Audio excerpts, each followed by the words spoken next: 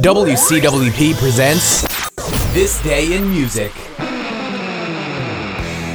Welcome to This Day in Music, the 3rd of December. It's a wonderfully strange day. In 1965, Keith Richards got an electric shock and was knocked unconscious when his guitar and microphone made contact during a Rolling Stones show in Sacramento. Could it be true that he never really regained consciousness? Deep Purple's song Smoke on the Water was inspired by the total destruction of the Montreux Casino by fire in Switzerland during a Frank Zappa concert in 1971. It was a Spinal Tap moment in 1976 for Pink Floyd. During a photo shoot for the cover of their album Animals, a 40-foot inflatable pig broke free. Pilots in the London area were warned of a flying pig. The pig reached a height of 18,000 feet before coming down. And that's it for This Day in Music.